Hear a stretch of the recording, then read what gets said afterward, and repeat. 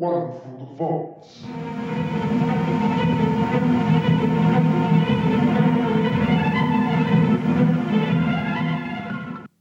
Welcome to another episode of One from the Vaults, the podcast that brings you all of the dirt, gossip, and glamour from trans history.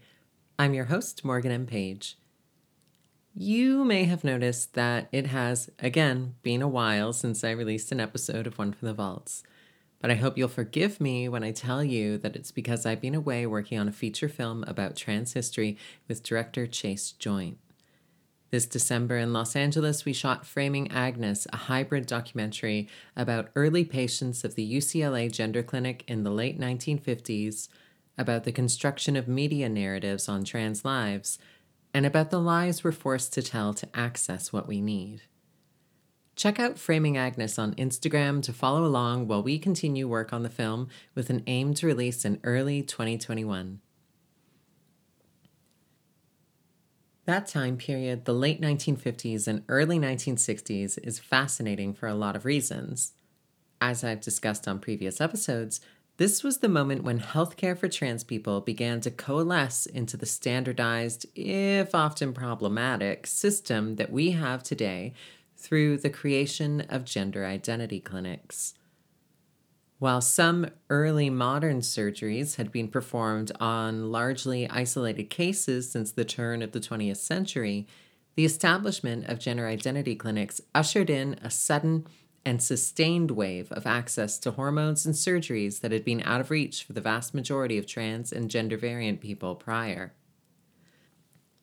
Today's episode of OFTV traces the life of another early patient from this period. Her tumultuous, but often glamorous life captures the difficulties many early transitioning trans women experienced in the 1950s and 60s. A content note, this episode includes mentions of sexual violence. There are no graphic descriptions, but I do want to give a warning as there are multiple mentions of sexual assault throughout. So, sit back and listen as OFTV tells the story of Patricia Morgan, the so-called man-made woman.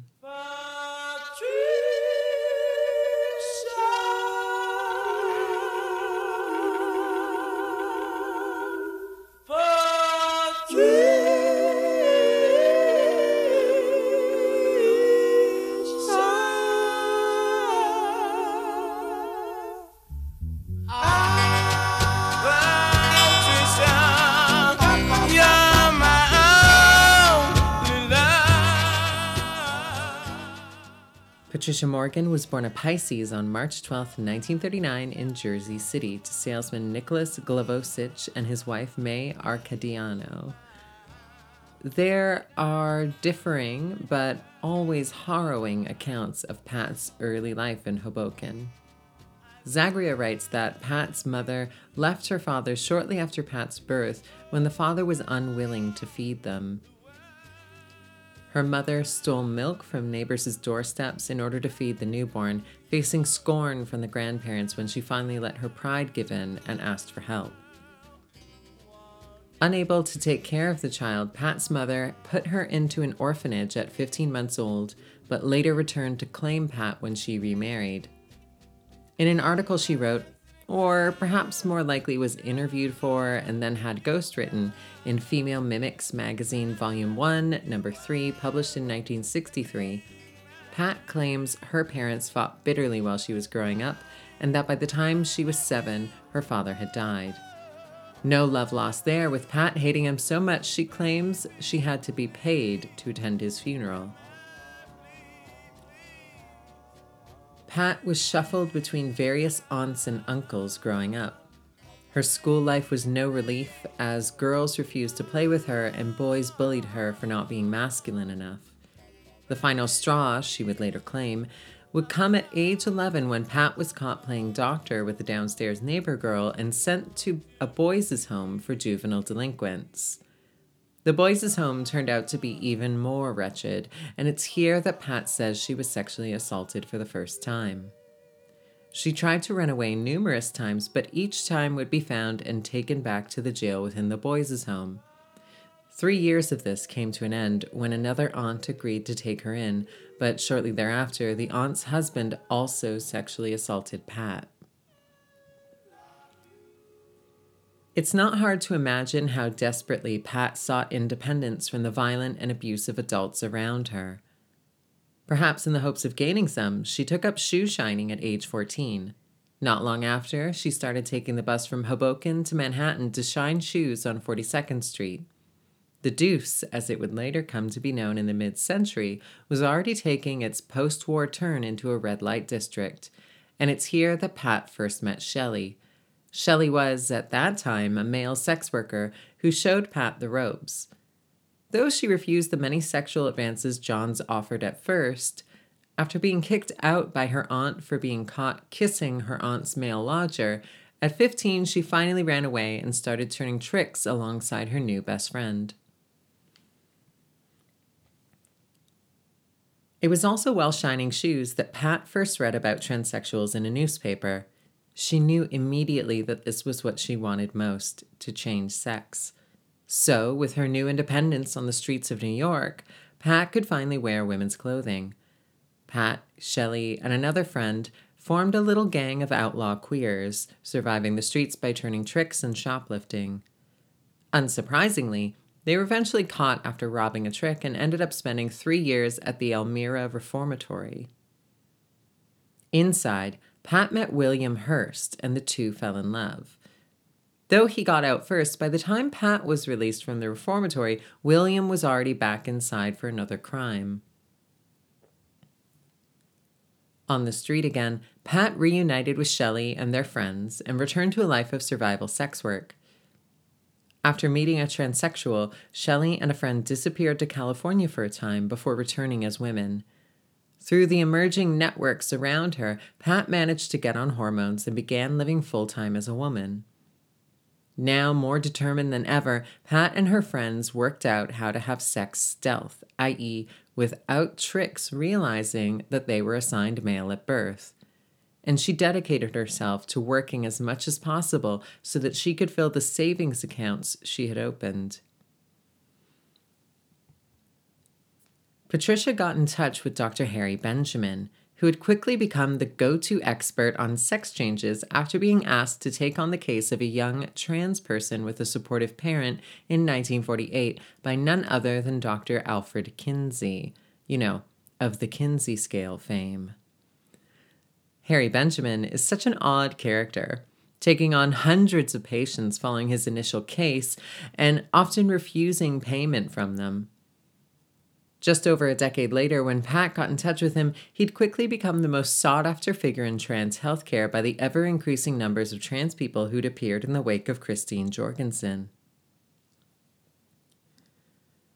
Through Benjamin and her own networks, Pat learned that the surgery would cost $5,000. Trans historian Zagria has helpfully done the math here and puts it around $35,700 in modern money. No small sum for a street-based sex worker to cobble together, and yet, somehow, miraculously, Pat did. I remember it all very well. Looking back, it was the summer I turned 18. We lived in a one-room run-down shack on the outskirts of New Orleans. We didn't have money for food or rent, to say the least we were hard-pressed. Then Mama spent every last penny we had to buy me a dancing dress. Mama washed and combed and curled my hair, and she painted my eyes and lips. And then I stepped into a satin dancing dress. It was split on the side, clean up to my hips. It was red velvet trim. While she was saving, Pat was again arrested, this time for prostitution. She managed to pass through a strip search without being clocked, and then announced in court that she was a boy, thus causing the charges to be dropped as, at that time, the prostitution law only applied to women. Once she had all of the money squared away, Harry Benjamin put her in touch with Dr. Elmer Belt in Los Angeles, who had been doing surgeries on Benjamin's patients for the past decade, and in 1961, Pat flew to LA to get hers done. But even with Benjamin's approval, Dr. Belt required Pat to stay for 4 months in advance of her surgery and be subjected to a full psychological assessment. It's unclear, but presumably this was done through the still new gender clinic at UCLA. While awaiting her surgery, Pat continued working as a sex worker. One night, she was picked up by a movie producer, whose name she discreetly did not preserve for the historical record, much to my consternation. He was drunk driving and crashed the car. She sued him following the accident, and they settled out of court for a small sum of money. Finally, the day came when she got her surgery. Well, the first surgery. Sexual reassignment surgery for trans women was still in its infancy then and performed as a multi-stage procedure. Dr. Elmer Belt had a particularly strange way of doing it. The first surgery consisted of a penectomy, the removal of the penis, and implanting the testicles into the abdomen. Why he did this puzzles me. But it was his practice at that time. Intriguingly, in her article for Female Mimics, Pat claims that her testicles had descended late in puberty and pins some of her femininity on this. As we've discussed previously on this show, vague claims of intersex conditions and differences in genitalia were widely used in 20th century trans memoirs and self-narratives, often quite dubiously used to substantiate trans identity. After nearly 8 weeks of recovery from the first surgery, in which she largely could not move from her bed, the second stage was vaginoplasty, the creation of the neovagina. Following this surgery, she moved in with Shelley, who had also relocated to Los Angeles, presumably for the same reasons. Shelley was hustling hard to raise funds herself, and unfortunately, Pat was raped by 2 of Shelley's tricks while she was recovering. Though the men were arrested, so too was Pat, charged with living in a house of prostitution. Her 30-day sentence was spent in the prison hospital. Shortly thereafter, Pat developed a urinary tract infection and had to have a 3rd surgery with Dr. Belt to repair the problems. Having finally recovered, Pat wanted to get the hell out of LA. She returned to sex work again to get the money to fly back to New York. Safely home, she kept working to bring in money for breast implants and rhinoplasty. The first pair of implants were far too large, so she had another surgery to swap them out for a smaller size. Again, Pat was arrested, this time for accepting a ride on a rainy night. Pat's lawyer tried her old trick of revealing she was assigned male at birth to get off on the charges, but the judge was having none of it this time. While it was true she hadn't yet legally changed her name or sex, the judge ruled that she was in fact a woman and gave her a suspended sentence. This is one of the earliest pieces of American case law that upheld the identity of a trans person over their birth sex.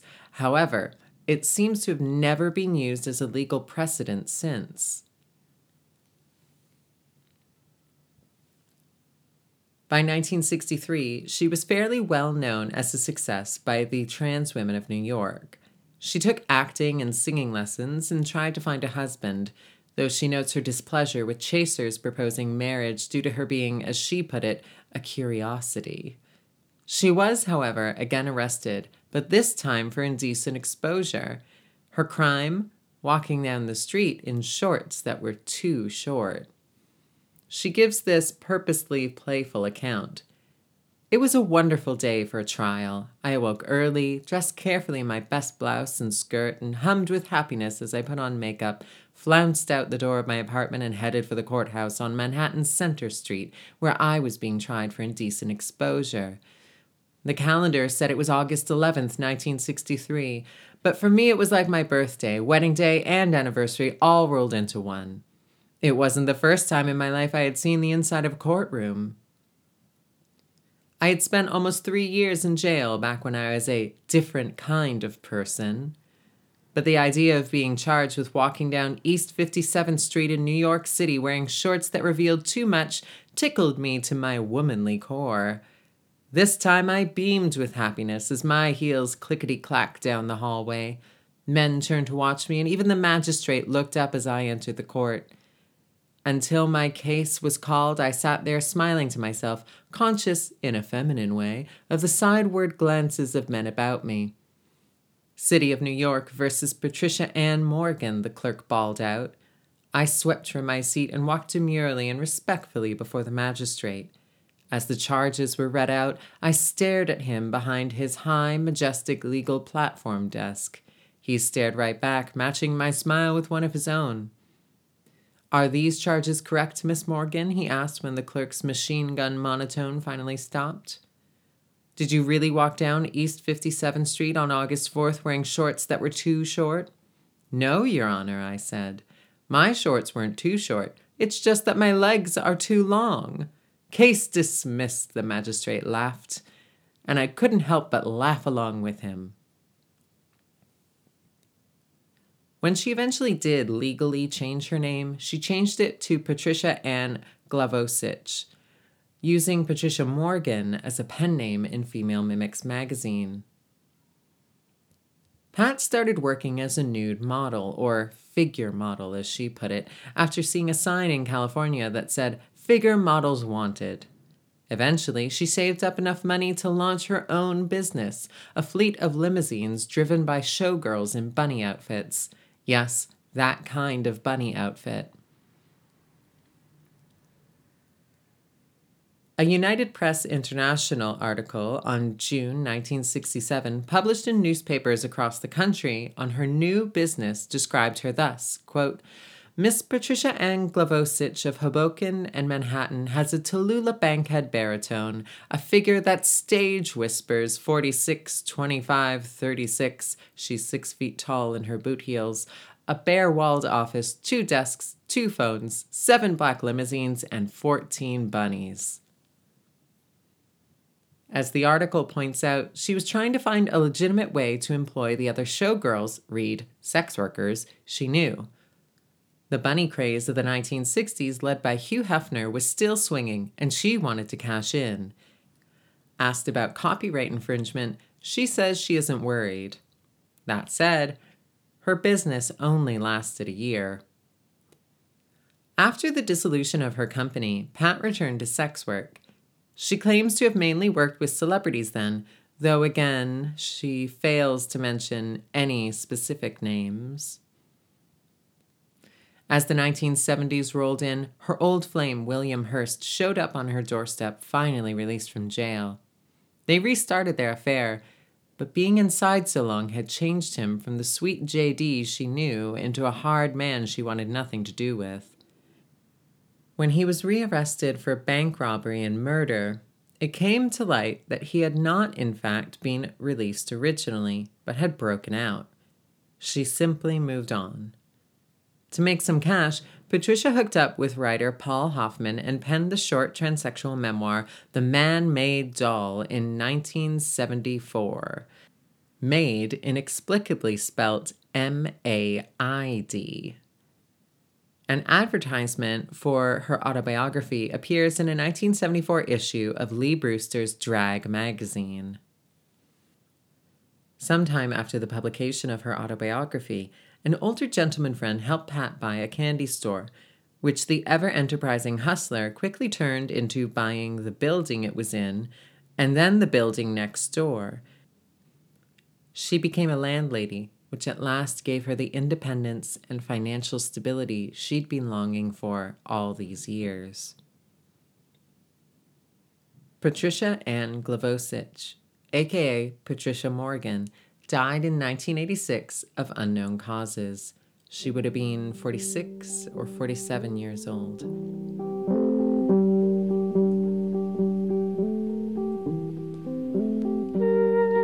Here's room 506. It's enough to make you sick. Bridget's all wrapped up in foil. You wonder if she can uncoil. Thanks for listening to this episode of One from the Vaults, the podcast that brings you all the dirt, gossip, and glamour from trans history. I'm your host, Morgan M. Page. One from the Vaults is written, recorded, and produced by me, Morgan M. Page. It is recorded in London, England. Check out the show notes for all the sources I used. If you like the show, please subscribe on SoundCloud, iTunes, or Google Play. You can also tweet at me at MorganMPage on Twitter. And don't forget to sign up to our Patreon at patreon.com/OFTV for extra bonus mini episodes. Join us next time for another story from our trans ancestors. Good night.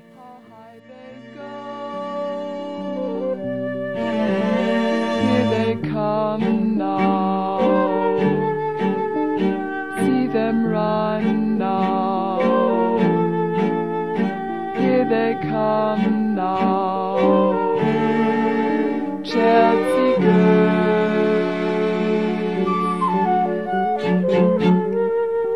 Here's Pope dear Undine. Ronus treated him so mean.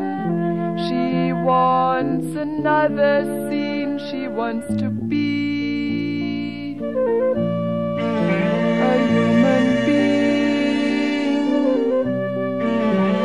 Here they come now. See them run now. Here they come now. Chelsea girls.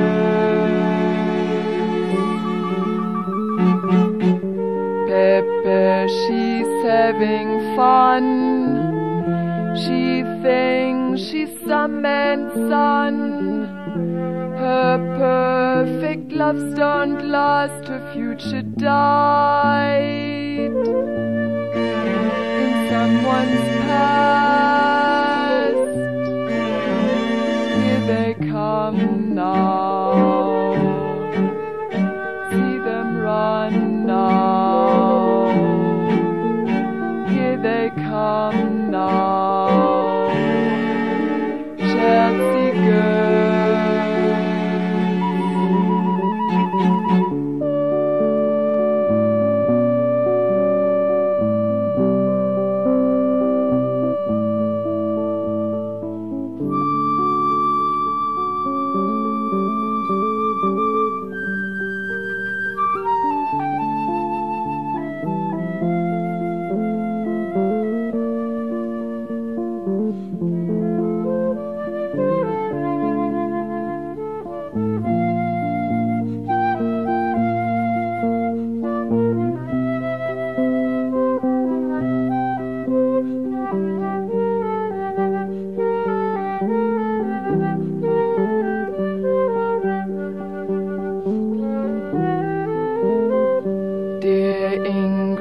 Found her lick.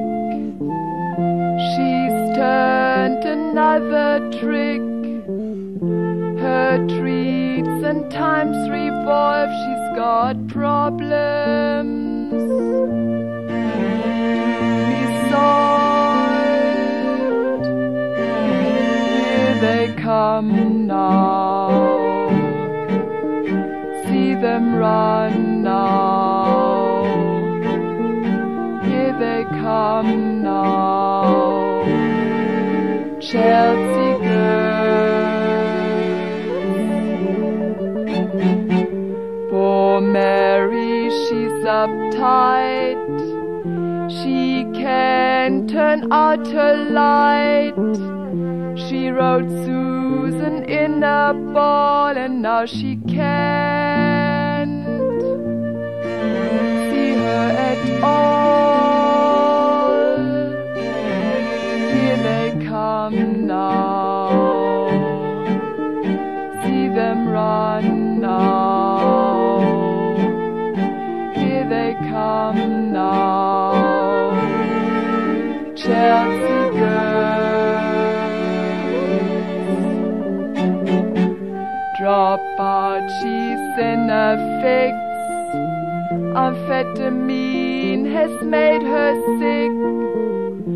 White powder in the air, she's got no bones and can be scared. Here they come now. See them run now.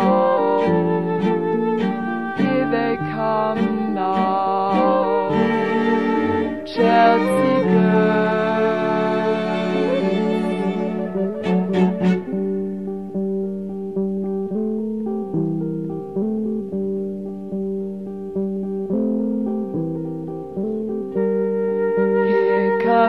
Johnny bore.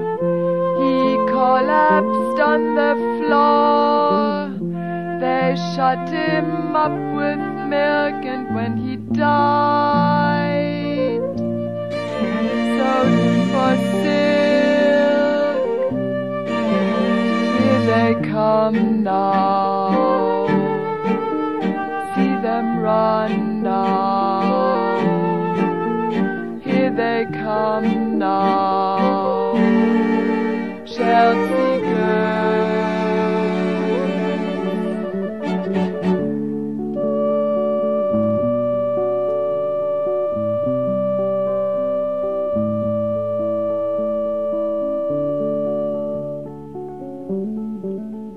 Here they come now, see them run now. Here they come now, Chelsea